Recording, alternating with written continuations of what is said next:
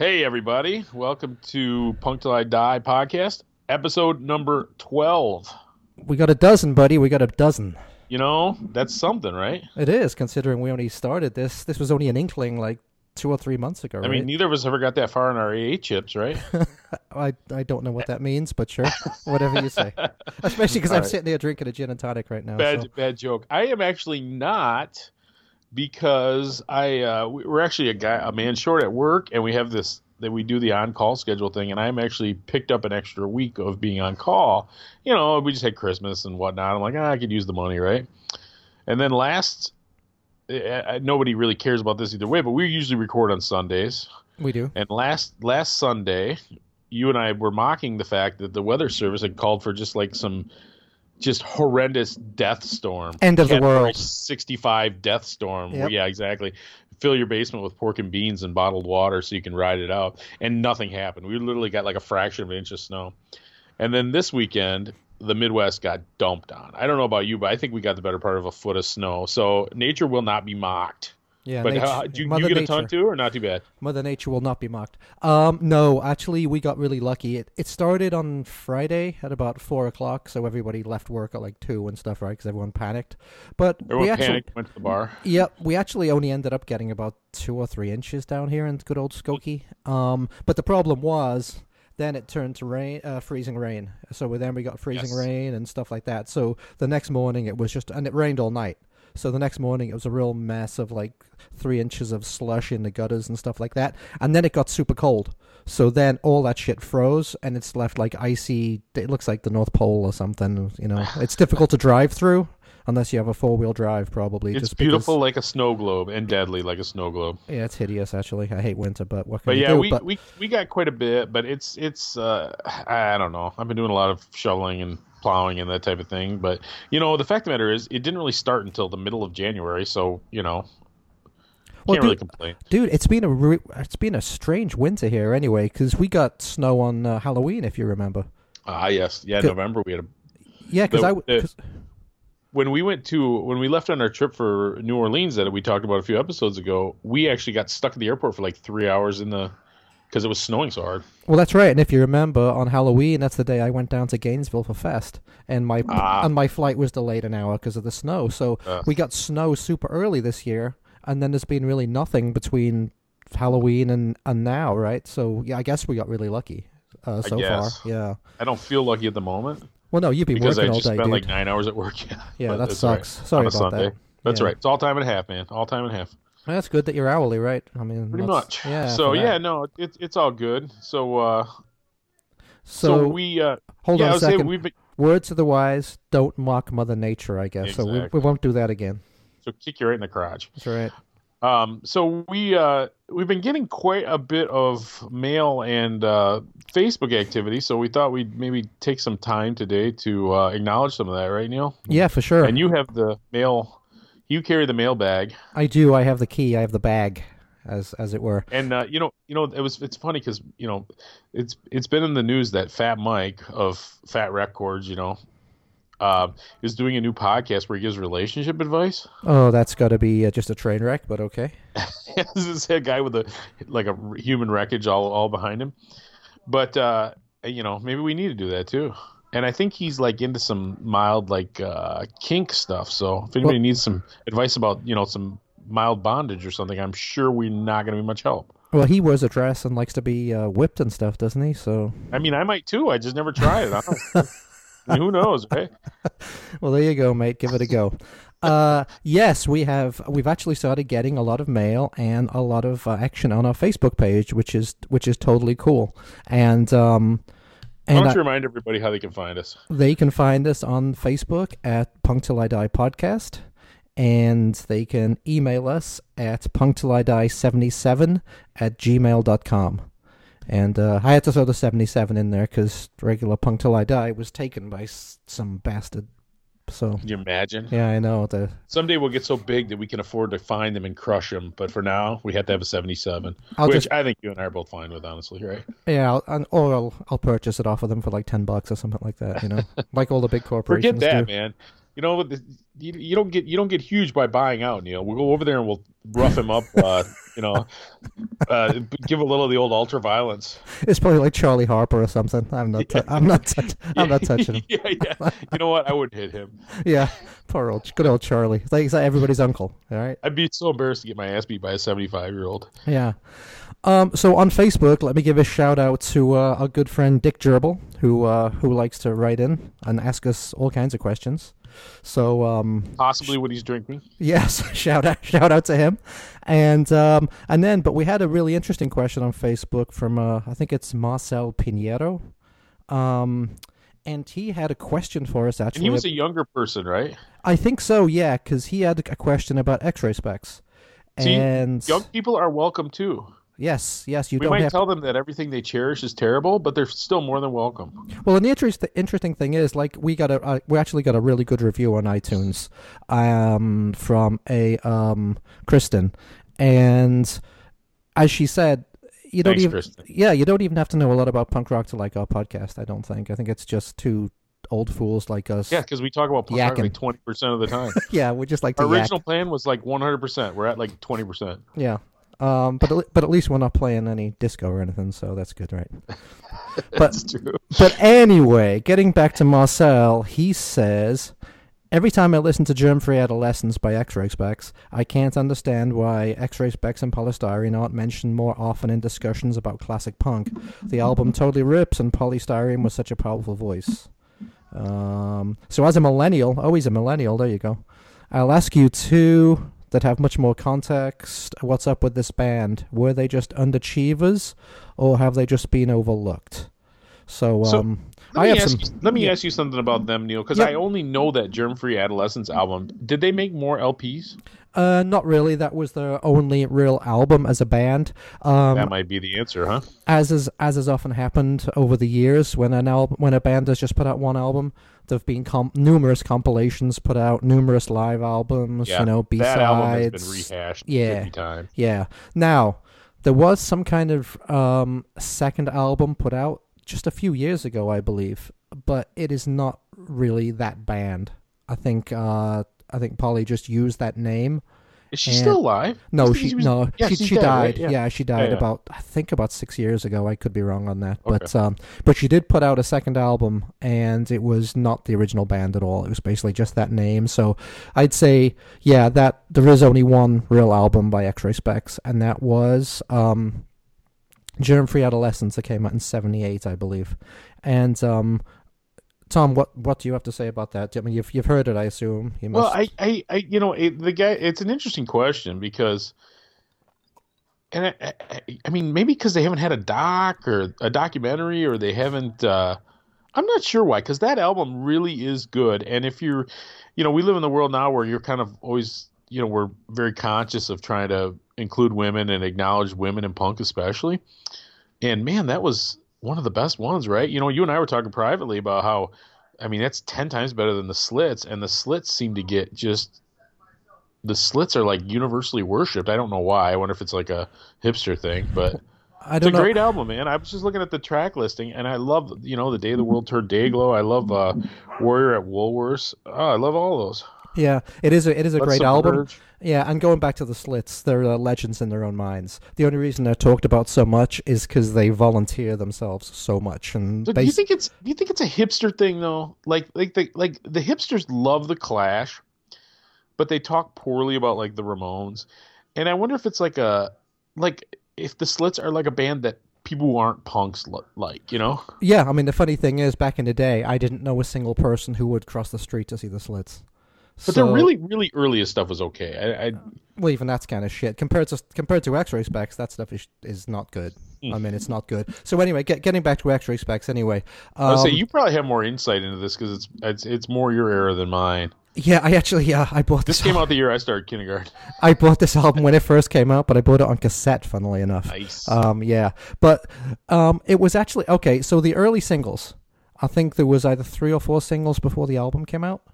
The early singles were all classic. Bondage Up Yours, right? Yeah, that was the first one. Yeah, and then Dayglow and Identity. You had 3 singles before the album came out. It's funny you say that because I think I have a repackaged version of the album, and it's got the original 12 tracks, and then it has the singles on it too. Well, here's the problem. Here's what I was going to say. So, when the album came out, it was kind of disappointing because it had 3 singles on it. And not only did it have the A-sides, it had 2 of the B-sides on it too. So 5 of the tracks on the album we'd already heard. So that only left maybe 6 songs. Well, there's a dozen tracks, right? 6. Yeah, I think on the original there's like 11 or 12, right? So that left only like 6 or 7 new tracks that you hadn't heard before. So that was kind of disappointing. And the best tracks on the album are clearly Identity and The World Turned Dayglow. So, I had to say I was kind of disappointed with the album because I love those singles so much, and I still do. I mean, those singles are classic. I mean, in hindsight, it's still a great album, and it's still a very important album. But I would just say, but it's such a shame the original band didn't do anything else. I think they did like one more single after Highly Inflammable, I think, was their last single on pink vinyl. And that came out like 6 months after the album, and then they were done. So, yeah. So, because they have something that I generally dislike, which is they have a saxophone. But it works, right? For them, it works so well, worked, I think. And it just felt, it fit in, and it took the lead occasionally, but I generally am not a big fan of brass or woodwind instruments in punk or in rock and roll in general. But yeah, they made it work. Yeah, that's why you don't like the Neon Hearts. Well, so I'm gonna let me throw this off the rails here a second. Are you did you buy a lot of cassettes? Were you a big cassette guy? I was for a while, yes, and and it's funny now. Cassettes are back in. I actually dumped all my cassettes in an alley probably about 10 years ago. That's actually where I'm going. That's where I'm going. Threw them all away. I had like if you're asking if you what you think about this cassette revival, because I just can't get into it. I still appreciate the CD and the value of the CD, and I think it's a still a good format even if it's not vinyl. But I just don't see any value in the cassette format at all. And a lot of kids are putting their tapes out again, not demo tapes, like tapes, like. Yeah, cassettes were just a piece of shit. I mean, let's face it, they were terrible. They weren't as good as albums, and they're not as good as CDs because you couldn't find the track. You couldn't find the track that you wanted. So some of the high tech car stereos, if you remember, actually had a skip. I never where they could actually read like a gap in the tape. Yeah, you might as well get an 8-track if you're going to do that, buddy. I mean, for God's sakes, right? Well, it's funny because the reason I'm thinking about that is because I have no cassette deck. I don't have one on my stereo. I don't have a boombox with one. I don't have anything, right? The last cassette deck I had was my daughter who's in college had a 2001 Buick Century, and I just took it to the scrapyard. So hey! Got $230 for it. I was pretty pleased. Well, I have to say, I do have some cassettes left. I did salvage like maybe 15, 20 cassettes from when I threw the rest of them away. And the only reason I saved those was because those were live cassettes that I taped myself at gigs.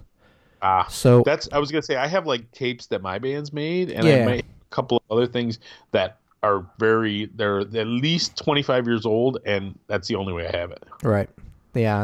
All like regular cassettes, I replaced the vast majority of them on CD because that was the natural progression for me at the time. Right. I have some of them on vinyl too, but I mean, it's funny. I kind of wish I did have that X-Ray Specs one now, just for old time's sake. But I've got it on some reissued vinyl or something or other. So I do have it. Have all that credibility. Well, I do have all the original singles. Well, yeah, I do. I have all the original singles too, so on colored vinyl too, because that was another thing about X-Ray Specs. They put all their singles out on colored vinyl, which was pretty uncommon at the time, right? It was, yeah. Except for Bondage Up Yours, the first one, that didn't come on colored vinyl, but Identity was on pink, Dayglow was on orange, Highly Inflammable was pink. Yeah. So anyway, I do enjoy the occasional colored vinyl. Yeah. Well, these days you can't get away from it. I mean, these days, your basic hardcore record, black and white sleeve, is still black vinyl. Yeah. Black and white sleeve. All right, I'm sorry, I derailed this, but I didn't derail this very far. So we both are giving thumbs down to cassettes. Thumbs down to cassettes and thumbs up to X-Ray Specs. All right, but the album could have been better. So thank you, Marcel, for that. The album's great. The album's great, Neil.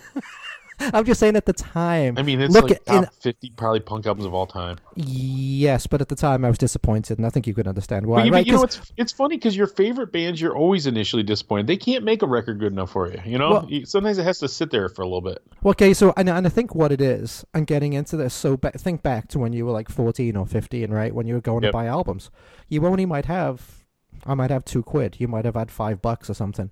You can only buy. You go to the store, you can only buy one album. You know, oh, I'm going to buy the Clash album, the Clash second album, or I'm going to buy X-Ray Yeah, Specs album. and you can't get another for 2 weeks. Right. And then you get the X-Ray Specs album, and you're like, oh shit, I've already heard half of this.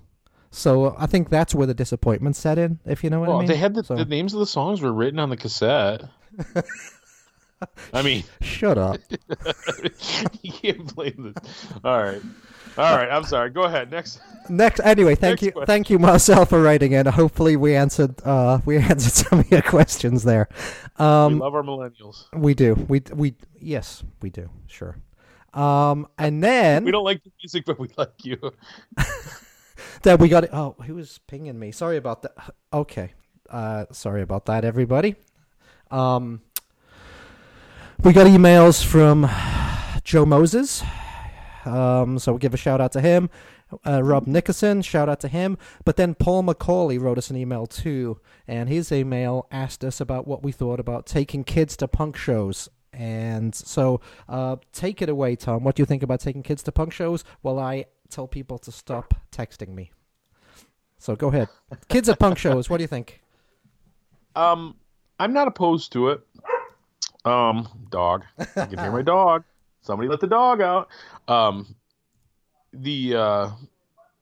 My daughter, my older daughter is my music lover. She's in college now, so we don't have much time to go to shows anymore. But I started bringing her to shows definitely when she was in her young teens. And I know sometimes my peers, like non-punk peers, I know thought I was a monster because I took her to some real dive bar type places. Where, you know, she had to go to the bathroom. I would stand outside and wait for her. But I think it's cool. We always enjoyed it. It was an eye-opening experience for her, I think. And although she has not become like a diehard punk rocker by any stretch of the imagination, she she digs it. We have fun. And I occasionally have bringing my younger son. My older son was never really that interested. I occasionally bring my younger son too. We went and saw DRI. Famously went and saw DRI. Oh, that's right. At the skate park, right? Yeah. Yeah. And the fact of the matter is, I think I'm probably going to take him to see Subhumans in April. In St. Louis, right? Yes. Yes. Now, the thing is, I would bring my son more, but he's so busy. Like, I went and saw Madball not that long ago on a Tuesday, and I probably would have taken him, but he had to wrestle on Wednesday, and he's very busy, and he's does his sports, and I don't want to keep him out and have him get pinned by some gorilla because he was staying out late listening to Hardcore Still Lives. Well, some of those wrestling skills might do well in the pit. He might be Maybe. pretty good. Yeah. We did go in the pit when we were at DRI. So There you he go. was definitely that was a really wild crowd. That DRI crowd. It was half punks, half metalheads. Everybody. There was nobody looked like normal. Uh-huh. He was by far the most normal looking person there. Even though he has long hair. But yeah, it was interesting. But Well- I am for it. I think you have to use a little bit of discretion. I'm interested in because you said you took your daughter out. Okay, so pretty much every show in Chicago, at least at a club, is 21 and over. So I'm interested in There's a how lot of you got her punk in. shows in Detroit are all ages or Oh, Grand Rapids are all. That's cool. I wish Chicago would do that more because I don't understand why they're such assholes about it. Yeah, I know we're going to a show. You and I are going to a show here in a couple months, and Yep. I know it's 21 up. Yeah, and it's annoying because my daughter's 19, right? I mean, she's an adult. Yeah. She's not going to drink, but it would be nice if she could get in. But It'd be nice if she could drive the rest of us around. Yeah, exactly. But yeah, she won't be able to get into that. It's just it's retarded, really, is what it is. Yeah, I don't. I assume it's more about liquor laws and things like that than it is the club, or because here, like the best club here, a ton of the shows are all ages, but some of them are 21. So I don't know if it has to do with the promoter or if they think they can sell it out. I mean, obviously, if you can sell out a show with 21-year-olds, you'd prefer that, right? Yeah, well, all they have to do, rather than letting the youngsters in. But I mean, all you have to do, if there's any doubt, you mark the X on the person's hand. And oh yeah, and then we all had to wear those, right? Yeah, we all wore those X's. And then obviously you can't get served at the bar if you're doing that. So what is the big deal? I don't. So you get go it. in the bathroom and just vigorously scrub those. Well, scrub those. well, in Chicago you also have to have the wristband in order to get a drink. So I mean, there's it's easy to prove that you're over 21. So I don't understand the big deal. And yeah, well, like we're going to Reggie's, right? So the left side of Reggie's, the small side, the bar side, is 21 up. The club side is usually 18, 19, sometimes 16. Now the funny thing is, I've taken her to both sides before because she's been coming with me to shows for ages. Okay, I have. Well, yeah, that's right. With us last time we were there. Yeah, so all the bouncer does is say, but it depends on the bouncer, right? If you get a cool one, he might just say, "Oh yeah, just make sure you don't drink," or if you get an asshole, he'll say, "No, she can't come in." And then it's as you know, it takes me an hour to drive down to Reggie's, and who wants to take that chance and then have to drive back home again? So pretty much. But anyway, yeah, I've been taking Lydia to shows since she was little. The difference I think between just because I had a bigger family and it was always you and your daughter, so I think you guys did more stuff like that. Yeah, it's true. Yeah. She's been to a lot of shows with me, and you just don't take them in the pit. You know the danger signs to look out for and stuff like that. But you don't? No, you know what I mean. Even if you stand to the side, you just have to make sure that there's. I mean, we do that anyway because we're old farts, right? Exactly right. Not like we're looking to go in there and get black eye. Except for the Dead Boys, man. That was the one that I jumped right in. I did. My daughter was so fascinated. Like the first time she saw a pit, I think it was like Agent Orange, but I'm not sure. And I could see her watching. I could tell she kind of wanted to go in there. So I'm like, all right. So we did like the joined arms and kind of like the square dance thing where we went swinging through there. Oh, that's right. So you were assholes to everybody else. You were like bouncing people around. It was fun though. But I kept close at hand. Yeah. But there was not that many people there, dude. It was not that brutal. It was all right. Okay. All right. I probably knew 90% of the people in the pit. So yeah, everybody was getting out of your way. So okay, well, Paul, thanks for writing in and asking us that question. So we're both now. His son was like 10 or something, right? Yeah, he's 10, so he's going to take him to see Teenage Bottle Rocket. The thing with that, my concern would be like, is he old enough to appreciate it? Yeah. Yeah, probably not. It's cool. Yeah, probably. I mean, we'll see, right? I mean, hopefully. I mean, for me, the age is like 12. Yeah. But there's nothing wrong with taking a little road trip. And I think once my kid's done with the wrestling season, I think we're definitely going to try to do more of that stuff, and I think we'll have more of an opportunity. He's 15.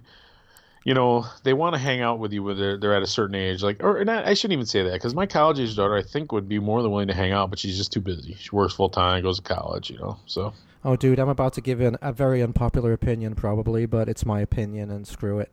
The one thing that does fucking bug me about that is when you'll see somebody that's brought their fucking newborn baby to a show. Yeah, little tiny kids. A little tiny baby, and they have I don't care that they have the big headphones and stuff on. You know what? Yeah, I don't know what the point of that is. It's a goddamn newborn. Stay home. You can miss the show. I assume they don't have a babysitter or something, right? Don't care. In that case, miss the show. Sorry, we all did it. Stay home, miss the show. If your baby gets smashed under Neil's boots, he's going to be held responsible. Oh, you do? Yeah, no, I agree though. I'm not a big fan of that. Or even like the 2-3-year-olds, I see them on shoulders. I think a lot of times when you see that though, they're like nephews or something. They're like family members of the band and stuff like that. Yeah, some bands are more conducive to it, but the type of bands we go see generally, yeah, you don't want that. Well, I'm talking specifically about babies, and it's just like they do not belong there. They also don't belong at the movies. So you know what? I'm sorry. Or on airplanes. When you're a parent. Sorry. When you become a parent, that's one of those things you have to figure out for the first 2 years. Basically, your social life is gone. So, deal with it. But what happens, Neil, and you and I both know this, is that. And last time I flew, it was so bad, and at the airport because it was this kind of white trashy couple, and they had their kids were just running amok, and they just thought it was the cutest things. Nobody else thinks your kids are so cute. Just keep your kids under control, people. Damn straight. I know everything. Every piece of snot that falls out of their mouth, and every tantrum they throw is adorable to you, but not so much the rest of us. Yeah. They're acting like assholes, so just deal with it. And I definitely was always tried to be real conscious of that when my kids were little. Yeah, definitely. That they're annoying to everybody else. But anyway. Yeah. So anyway, that's me getting angry. Do take your kids to show, Paul. Yeah. As long as he's 10, that's fine. Yeah, all good. Exactly. All good. All right, man, let's play something, huh? It's been 20 minutes of us just yakking. What do you want to do? You want to do an X-Ray Spec song or something, or do you want to? Well, I'll tell you what, see, that would be clever, right? You got too many songs picked, don't you? Save one for next week, you glutton. Okay, I'll tell you what, okay, that's a very good point. Okay, I am going to play World Turn next week, lucky number 13. Yes, Baker's dozen. I'm going to play The World Turn Dayglow by X-Ray Specs. So enjoy, everybody.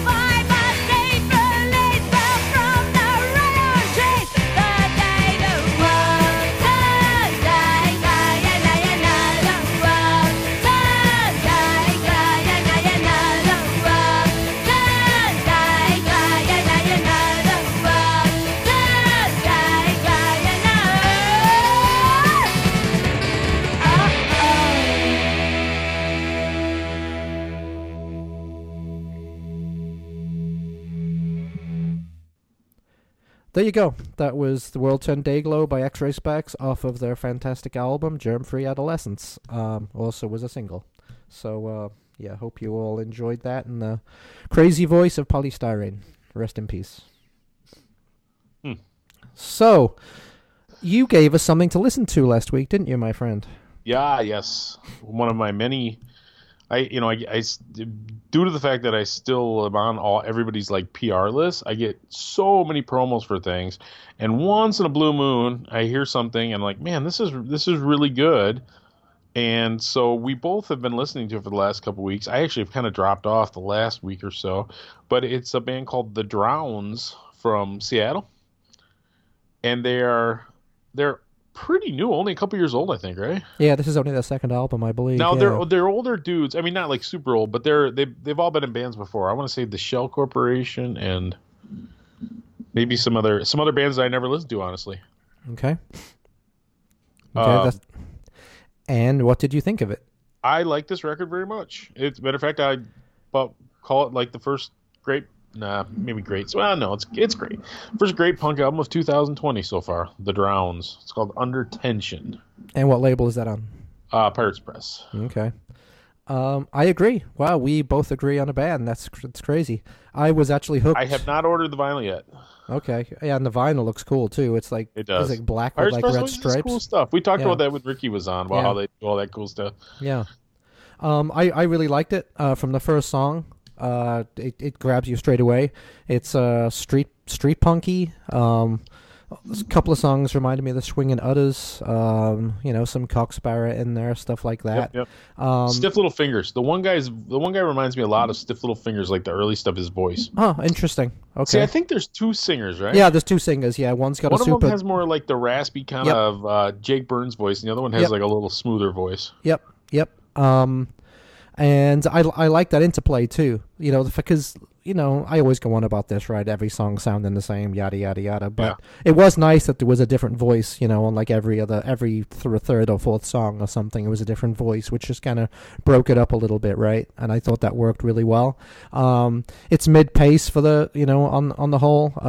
Super hooky, super melodic. Excellent. Good choruses. Yep.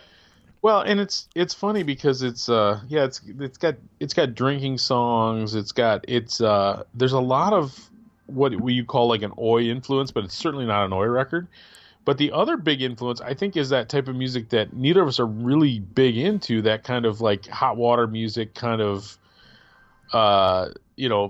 super like sincere kind of thing. I didn't. Because you and I both tend to like songs that are more stupid and just kind of yelling about that. Yeah, I didn't get that out of it so much. No, but you didn't think this album was about the power of friendship?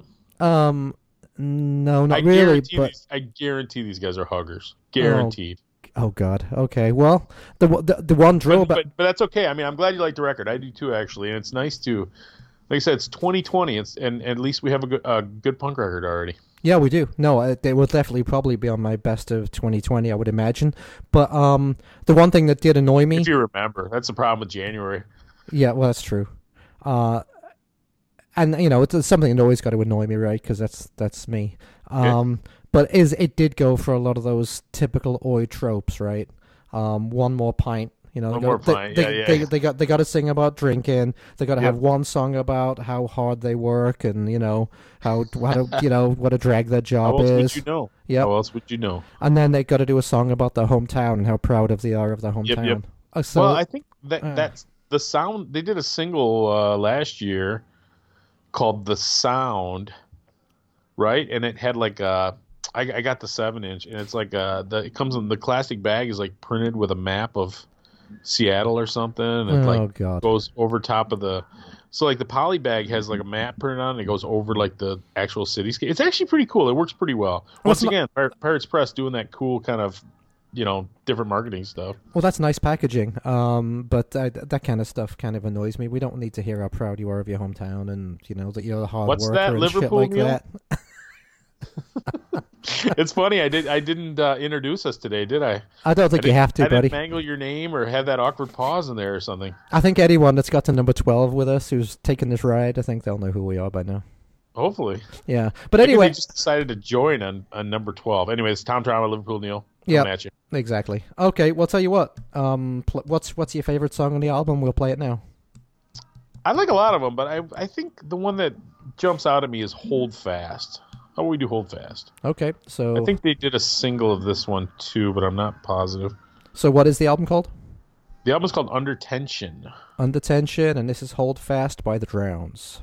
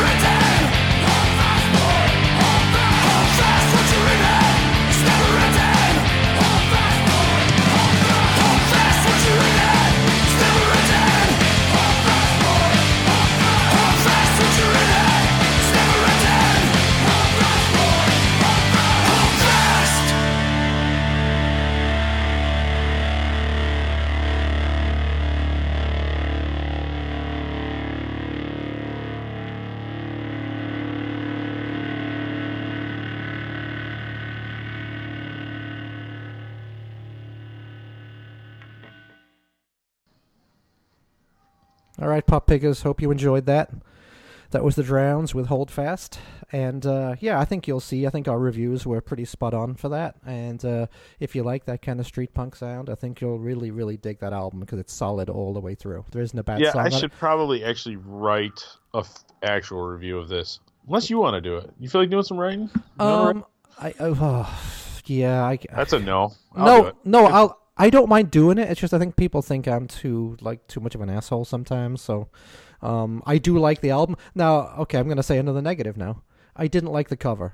I didn't like that because they do a cover of The Harder They Come, and instead of doing it reggae style, they try and punk it up. And I did not know that was I didn't know that was a cover. Oh, come on. You must have heard The Harder They Come. Who is it? Classic movie of Jimmy Cliff from 1972.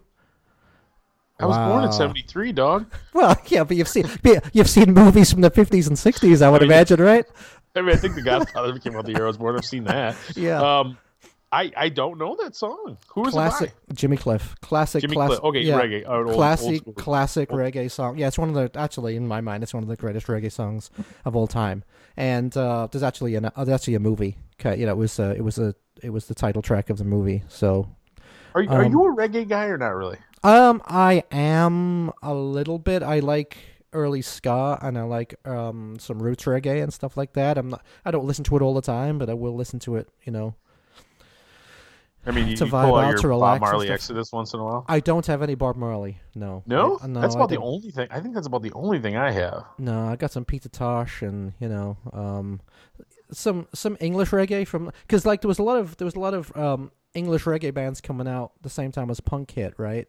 So I did not know that. Yeah, Steel Pulse, stuff like that. Linton Kwesi Johnson. Okay, I've heard of them. I bought a lot of that stuff when it came out, and it was good. It's good stuff. Yeah. Luckily, you dumped all those cassettes in an alley, so you don't have them anymore. I got some of them on vinyl. Actually, I think I got the first. I think okay. So a little reggae goes a long way with me. I'm definitely a novice, and I don't even want to pretend like I'm much of an expert about it.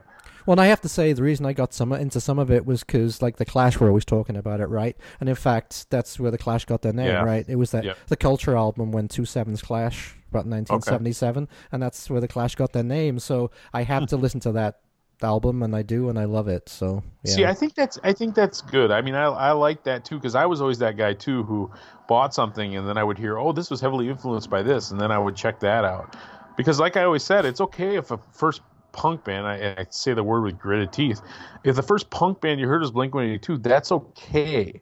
But if it never goes any further than that, then that's not okay. You know what I mean? If you use that and somehow then you find the Ramones or the Clash or something, you know what I mean? If you go back from there and sort of figure out what that came from, or even Screeching Weasel or something like that.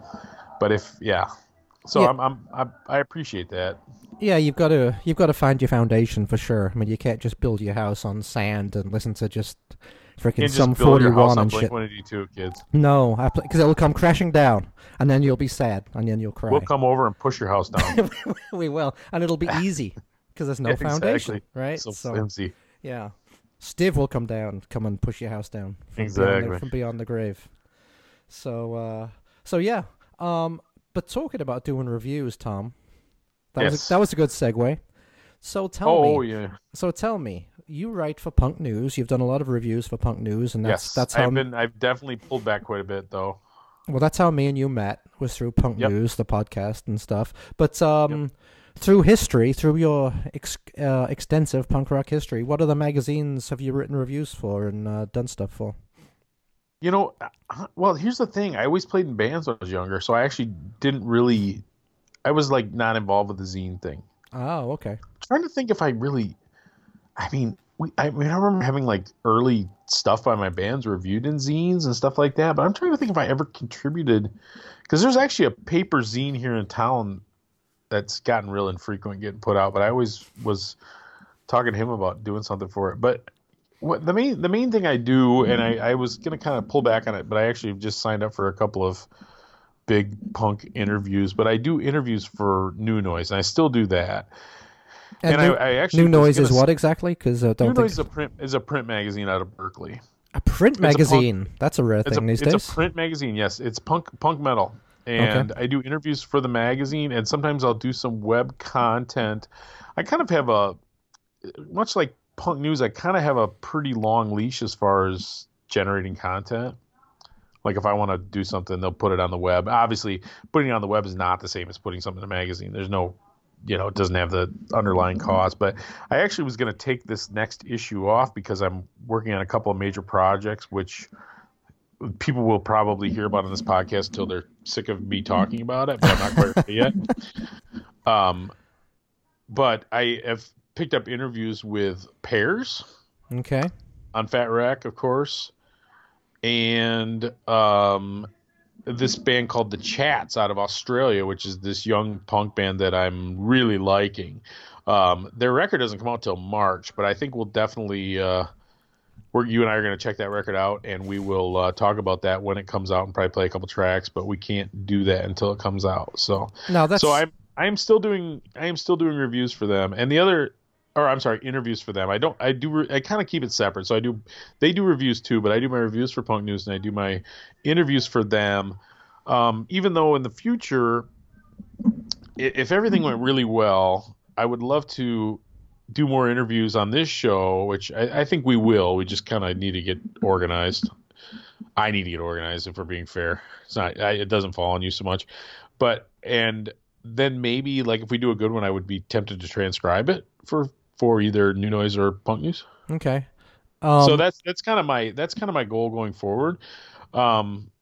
And I don't want to insult like any smaller bands we have because I think there's some great local bands, but by the same token, transcribing is a pain in the neck and it needs to be something that people, would have a good interest, I think, in reading. Well, yeah, that's the thing, right? So if you just do local bands, that might be of interest to like 10 people. But and I think we could talk to a local band. I think it'd still be interesting. Yeah, but it's not going to have much national appeal, though. You know what I mean? I mean, unless the band is broken out or something. National? We're going international, dude. Even less. But no, man, what I do? Oh, anyway, yeah, I'm doing a couple. I actually was offered the cover story. Holy shit! Look at you. Which I've never done a cover before, so it really appealed to my ego. But was not at all familiar with the band that's going to be on the cover. I don't even want to say their name because I don't want to say it. Insult them, but I don't anything. I honestly don't know who they are. They're called 4 Years Strong. My God, never heard of them. Well, and that's me too. And I've reached that age and point in my punk journalism career, such as it is, where I really only want to do things that are fun. Of course, yeah. You know what I mean? It just it doesn't. It's not like I'm making mint doing this stuff. So I really want to do stuff that I enjoy, and I think I can enjoy those other two. Well, so when you do an interview like that, do you own the interview, or is that owned by New Noise? I think, they pay me for them. Okay, then that's probably enough said. Then, yeah. So yeah, I think they would own them. Now that being said, I could definitely share it on our Facebook. Show it on our Facebook page. Yeah, and a matter of fact, I probably will. I'm going to try to be better about doing that, sharing the stuff we do work on just to generate a little more content to show show what we do when we're not being jackasses on the microphone. Yeah, I was gonna say radio, but yeah, yeah. I'm talking into my laptop. Do kids even know what radios are anymore? I don't know. Yeah, I know my daughter does. My younger daughter does because every time she gets in the car with me, she starts changing it. Yeah, she's just turning off your music is what she's doing. Looking for the pop station, Yeah. Ugh. So you never put out zines when you were younger? You never put on gigs or anything? Okay. I never did. Did you? We didn't. I don't think we've ever talked about this in our private conversations. Did you do that? I did. We actually had me and my friend Randy. Hey, Randy, he lives in Portland now. We actually yeah. We actually he owns a store that sells 14 different kinds of granola. Yeah. We actually put out one of the premier independent skateboard zines in the country in the mid 80s. It was called Skate and Annoy, and we had interviews with skaters, we had interviews with bands, I had a running feature in the back called Neil's Hate Page, which is is this show an extension of that, Neil? Buddy, it kind of is. It kind of is. You never thought you'd still be doing it 30 years later, huh? No, and the funny thing is, okay, so that we started that 35 years later. we started that in '85, and people these days would be like, "Oh, it doesn't take much to put your own magazine together. You got a Mac, you got desktop publishing." No, we didn't have computers back then. Yeah. It was all Copy done paste. copy paste, and then Xerox 500 copies at the local copy place, and you'd make friends with the guy that works there, so you get them done for free, right? So Yeah. it was And it'd be like, send 2 stamps. Yep, exactly. So we put that out for 2 or 3 years, and So how many issues did you do? we probably did about 10, maybe. Oh, so it was real sporadic. It was real sporadic because it was a ton of work. I mean, a ton of work. I know. Yeah, but with the funny thing is, we'd always be attracted to this. Not attracted, but we'd always hook up with the skaters who. They were professionals, but nobody else really knew them or liked them or whatever, right? You were attracted to them, or you hooked up with them? Which one was it? Oh, for God's sakes! We would connect with. How's that? We would connect with. Gotcha. So it was a guy called Dan Wilkes out of Texas, or the Godoy twins, who were from all over the place, and everybody else hated them. Right? They'd make fun of these people are not on my stuff. radar, but that's okay. They would have been a little before I got into skating culture. And then we got an interview with Steve Rocco, who no one knew at the time because he was like a freestyle skater, an early street skater. And then there was somebody else too. But anyway, the funny thing is, a lot of those guys that we interviewed who weren't popular back then, Steve Rocco went on to become the founder of World Industries, who you might have heard, and is now like a multimillionaire. Boy, you should have stayed friends with him. Right? Exactly. And so it's just funny that some of the guys that we interviewed and we were tight with, they actually went on to fame and fortune. And so how did you do that back in those days? Did you do it by phone mostly, or did you do it by just snail mail? It was all done with snail mail, buddy. Same as with bands, connecting with bands back then. It was all done with stamps and and that kind of thing. We might have called them up a couple times, but we didn't really even have a phone. So it's funny, right? Because you talk about, you used to write to bands and stuff. I actually really didn't do that much. I used to do a lot of the mail order thing where you'd tuck $10 in the wrap it up in a piece of paper and they'd send you records, that type of thing. Yeah. But I never did the pen pal thing kind of thing, and it's just so funny because the computer now. I mean, the internet. God, how old do I sound when I say that? The computer. It's on the computer. It's really made it so much easier to do that. So now we're doing this podcast and we're able to get instant feedback. And people are able to reach out to us and. We don't have to write letters. It's actually kind of cool because it sort of has that same kind of grassroots kind of feel, Well, it is kind of cool, but in a way, it's missing something because, oh man, you used to write away. I mean, to a band or something, send them $5 or whatever it was, or even just a letter. And then you'd be waiting by every day, anticipation. Well, because you knew it was like a 40% chance they just take your money. Yeah. Or they might send you an envelope full of stickers and a 7-inch single, and shit from Doggy Style. They sent me T-shirts, for God's sakes. Nice. And so you never knew what you were going to get back then, but we had to wait. You learn patience, whereas kids today have no freaking patience. It's true. And even now, when you order something off Discogs, which you and I both do frequently, you almost always get a tracking number. 2 days after you order it, you look at the tracking number. You're like, hey, where's my stuff? Where's my stuff? You're like, why is my package going from Chicago to Iowa back to Grand Rapids? That makes zero sense to me. And then get all angry about it. Yep. Pretty much. Yeah, been there. I mean, I could have freaking drove there and got it by now. Yeah. But anyway, even though we only did 10 print episodes of Skating Annoy, Randy was an early one to get it on the web, and so we've had a web presence for probably about 15 years, and in fact, are they still available somewhere? Oh well, I mean the print issues are not, no, but I'm saying we've been on the web. Yeah, we've been on the web. And another thing I started actually in 2000, as a matter of fact, I was an early subscriber to eBay, and so I started following. Because old skateboard decks, you probably don't know this, but old skateboard decks, there's a lot of collectors of old skateboard decks, and they go for a lot of money. And I was early on in that scene, and so I started writing about that. And so for 15 years or something, or 12 years, I did a monthly column on Skating Annoy called eBay Watch. and that actually started So getting. that was online even well after the print magazine was gone. Yeah, well after the print magazine, but yeah, I mean, shit, we were getting like 60,000 readers and stuff of that thing. I was getting tons of mail every month on eBay Watch. It got to be. So are you still? Is that still? I mean, are those zines still online to see, or is that gone? No, I mean, I have copies of all our zines, but I don't think Randy might have taken shots of them and put them all up online. Maybe he did, but skateandannoy.com, you can still find it and stuff, and then you can see. There is stuff there. Okay. Oh yeah, I know my eBay Watch stuff is up there. He pays us $20 or whatever every year to.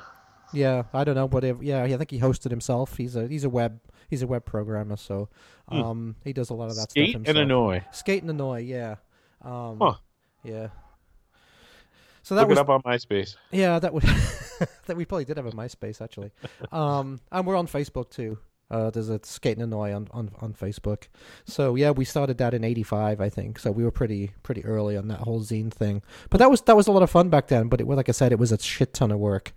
You know, you'd get the press on letters and stuff like that, and you know, you'd take your photos and you'd take them to Walgreens to get developed, and 5 days later you'd come back. The worst one, we went to a pro contest in Dayton, Ohio, and because we were press, we managed to get onto the floor or whatever, and we took like rolls and rolls of film, and took them to Walgreens to get developed. And I think that one of the guys who worked on Walgreens had a beef with Randy or something, because mysteriously all our film was lost. So we never did get any photos from that contest at all, which was a real drag. So yeah, Randy probably slept with his girlfriend or something. I don't know.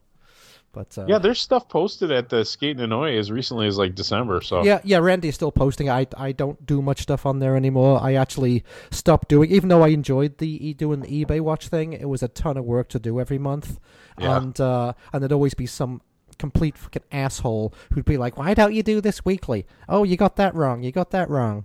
And it just got to be, I'm sorry I'm doing this for free, I guess I should do it every week. What is it that makes some people that jerk off and some people not that jerk off? Because I was looking at a web, a punk site.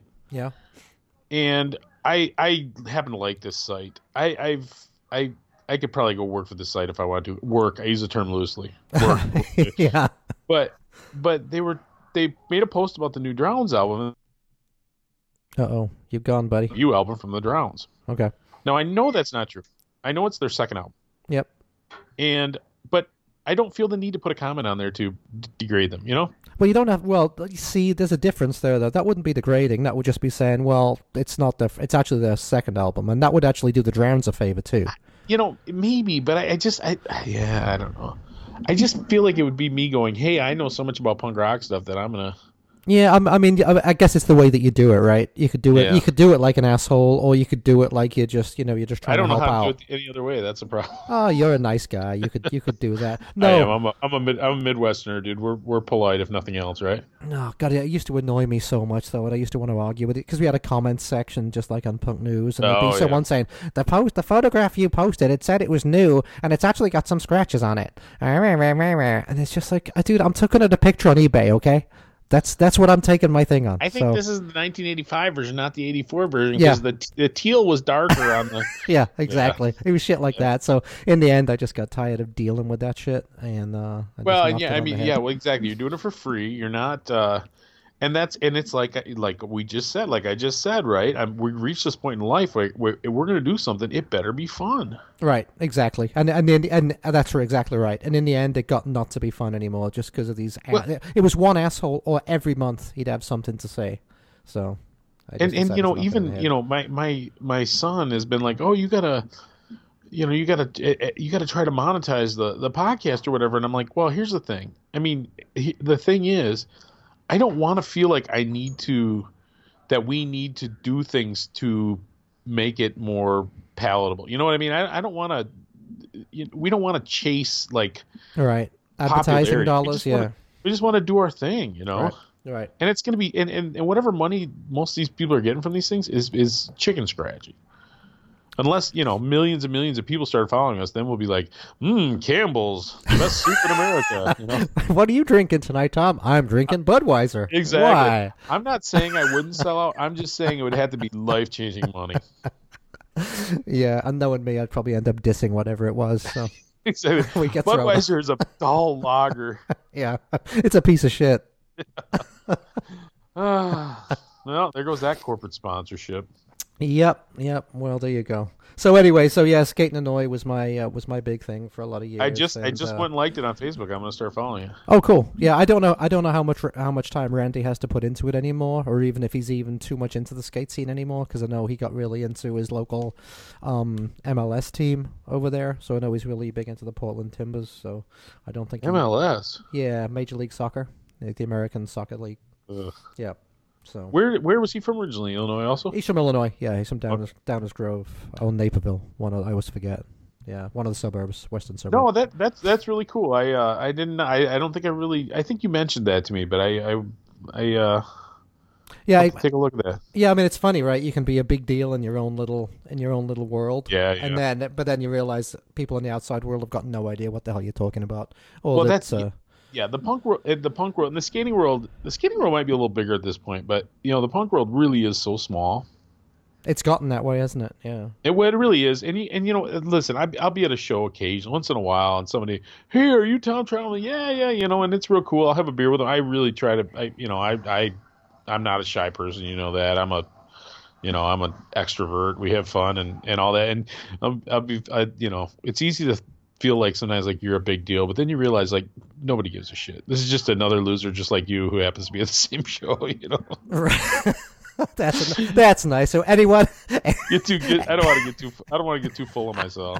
Anyone... I mean, I put my pants on the same way as everybody else, groaning the whole time. You wear pants? Well, that's good. That's good. I still am. So everybody, I just got work. I got home from work about half hour before we started doing this. So you heard it here first, people. If you meet Tom at a show, he thinks you're a loser. No, that wasn't my point. My point was I can't let myself think that I'm something. I'm some kind of a big deal. Of course. I'll drink a beer with you, especially if you're buying. Until we get that $1 million Budweiser contract, and then exactly. Then we're too big for you guys. They bring back Bud Dry. I'll endorse it. Bud Dry. Was that even less taste than a regular Bud? I just remember it came out when I was in high school, and the kids were like, "Oh, you got to drink Bud Dry." Meanwhile, we didn't know the difference between any kind of beer. We drink any piss water they gave us, Oh, dude, that reminded me. Yeah, there was a Michelob Dry too. I used to like Michelob. Yeah, I used to like Michelob. My beer moist. Yeah, I used to think I was a big shot drinking Michelob. I remember that. God. Yeah, it had the curvy bottles. Yeah, I was like, look at me. Like real feminine. Yeah. That was a premium beer though. It cost you like an extra 10 cents a bottle. Yeah. None of that cheap shit for me. No, sir. That's actually a good topic. So when you first got into punk and you were going to shows, what was your beer of choice? Oh, always Mickey's, 40 ounces. What, the Big Mouth? The Mickey's Big Mouth? Is that what that was? Yes. Yeah. Okay.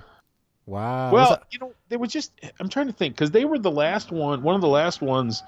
Now all the 40s have these like really grabbable necks. But if you remember when we were kids, most of the 40s had the real small neck. They looked like a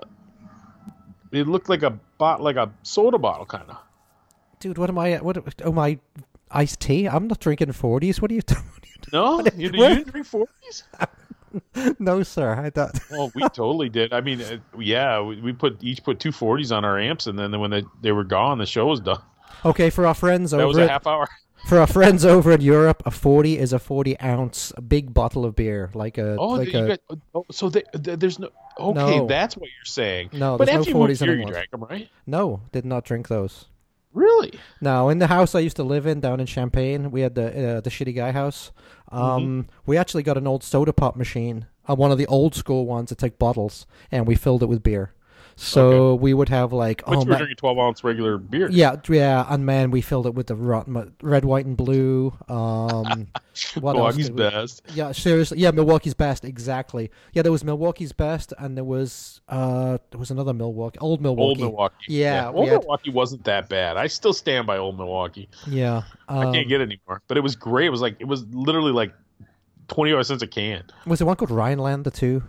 I had like I vaguely remember that. Yeah, it was like white with like a green like trees on the label or something. So man, we had our pop machine was full of all that kind of shit. It was That's what we used to drink anyway. Yeah. No. One of us better play another song. Yeah. Okay. Well, you go because you've got something already picked out, I believe, right? Well, I actually was wrong about it. I'm gonna seem very emo picking this song, but that's not really what I meant. I was just That's being you, kind Tom. Emo. I was being kind of a wise ass because there's that great TSOL song. I thought it was called "I'm Tired," but it's actually called "I'm Tired of Life." I'm tired of life. Yep.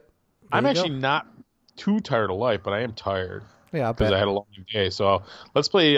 This is from the first TSOL full length. Dance with Me, classic, kind of punk, but getting towards sort of goth, proto goth kind of a sound. But I could pick the obvious song, Code Blue, about necrophilia. But let's do I'm Tired of Life, TSOL. And that's from what, like 1984 or something? 81? Oh, that okay, that early. Okay. Early. All right, TSOL, I'm Tired of Life.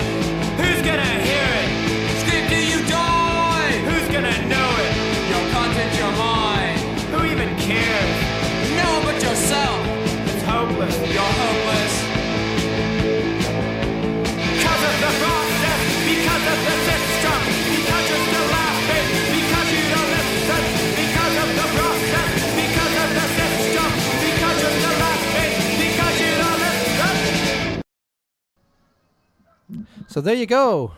TSOL. Tom comes through with TSOL today. Is that one of your favorites? I like that band quite a bit. They're another one. Their albums are wildly inconsistent.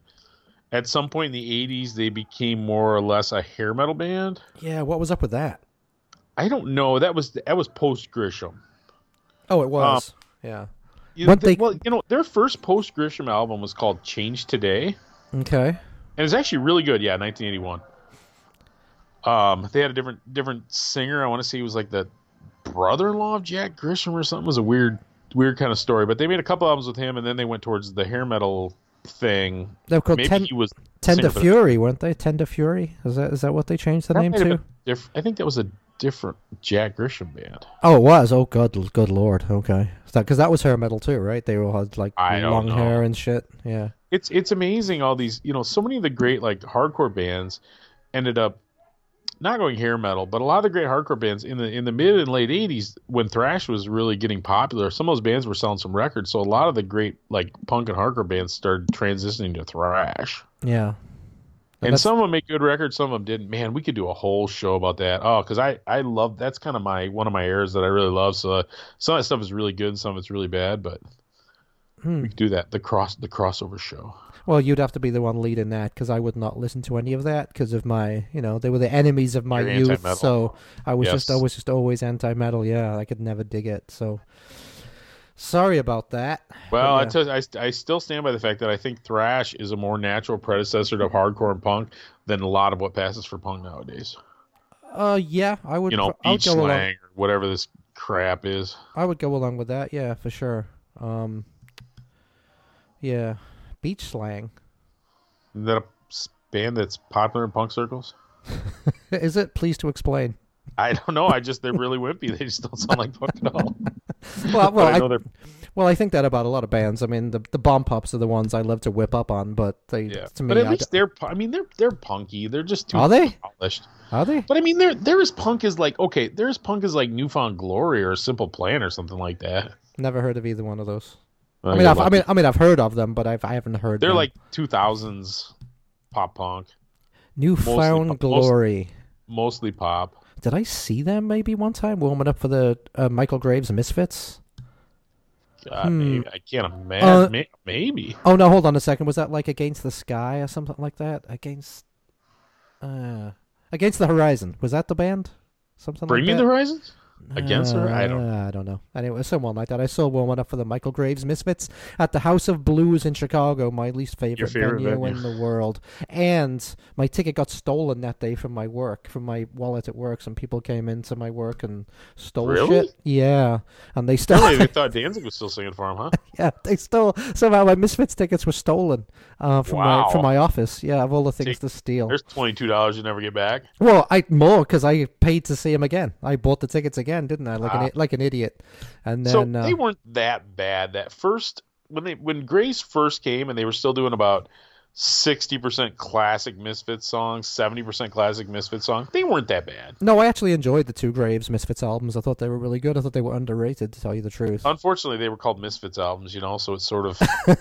well, I mean, it sort of made it impossible. Right. It's like, it's like you can't... how do you replace an iconic singer like that? You just, it's like Sammy Hagar, Well, it would be like the destined to fail. But like the Pistols continuing without Johnny Rotten, right? I mean, they could use the name, I guess, but it's never. We know they could only continue when they change bass players.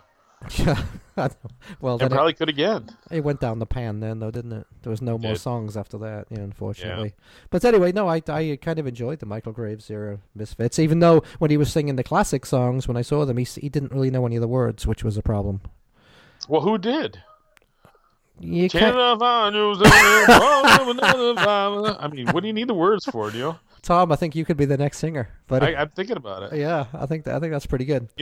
Jerry Only's not going to have the class to shut the Misfits down after these recent reunions, right? Yeah, well, he makes enough money. Actually, I think he might be legally obligated to. I think that might have been the deal. Well, I think so, and he's probably made enough money on like Misfits lunchboxes and Misfits capes and Misfits that generic merch they've been selling at these recent reunions. Yeah, literally, the T-shirt looks like it was designed by their mom or something.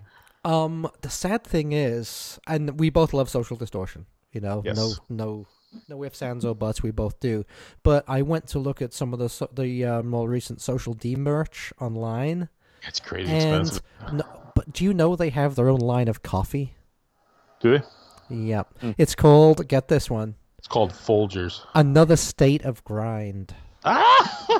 Yep. And it's got the Social D logo on there and everything, so you can get $50 for half a pound. Yep, you can get your Social D coffee and put it in your. They probably make a Social D coffee maker, and I don't know what else, but that was kind of. Yeah, Mike. Well, you know what? I can't really say anything because Mike Ness he's got to have a Social Security plan too, right? I mean, he's got to have a retirement plan. So. Well, I remember you telling me that you bought a certain Social Distortion product. Oh, the pomade, yeah, for my hair, yeah. Which we see, I don't mind that though, because I buy that pomade anyway, and this one just happens to have the Social D logo on it. So, but it cost twice as much.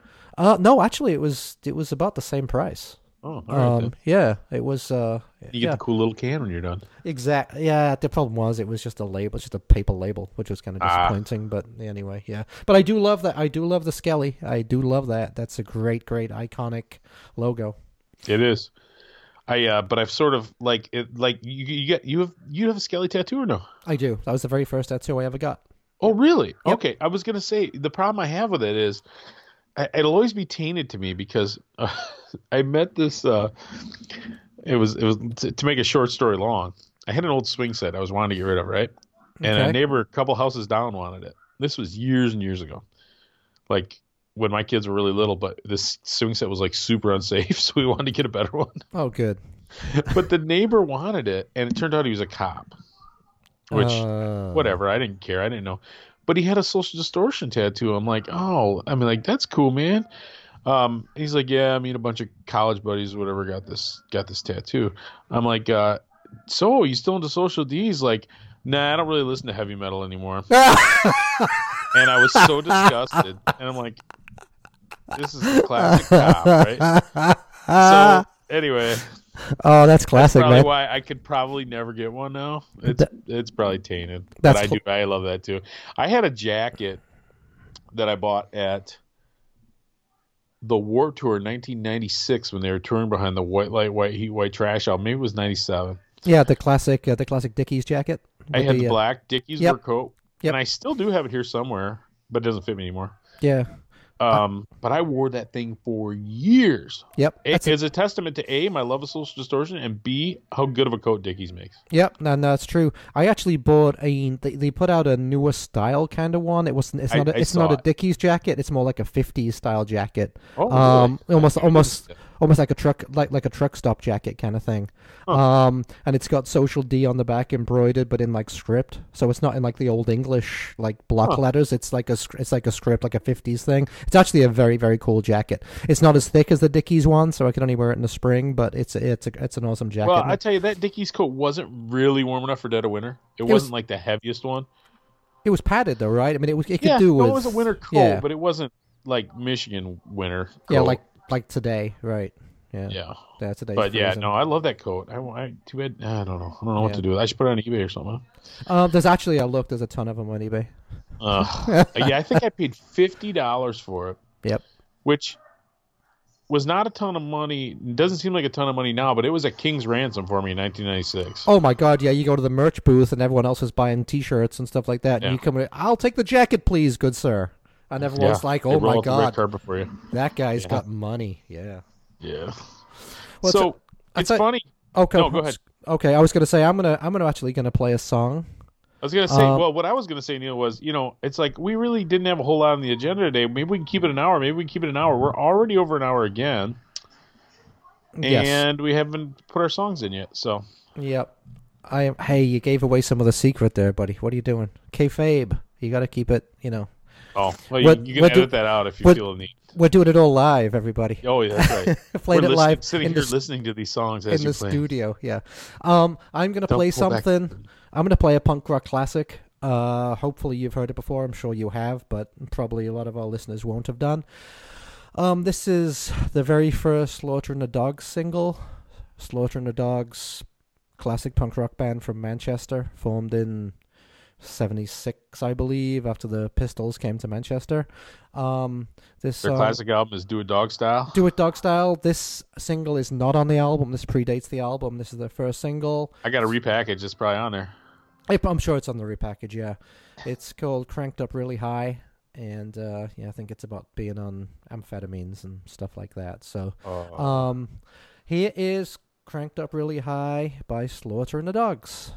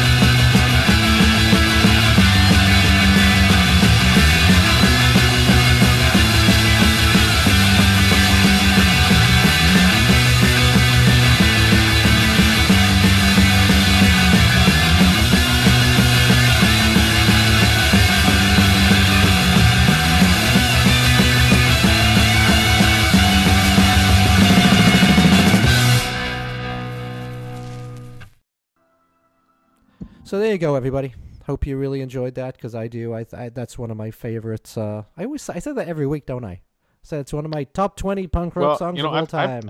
I've made that joke before, that you listen to something and you'd be like, my God, this is the best thing I've ever heard. And then you put, like I was listening to Zen Arcade by Husker Du, and I'm like, oh, this is so good. This is the best thing I've ever heard. And then I put in like, Fear the Record. Oh man, this is the best thing I've ever heard.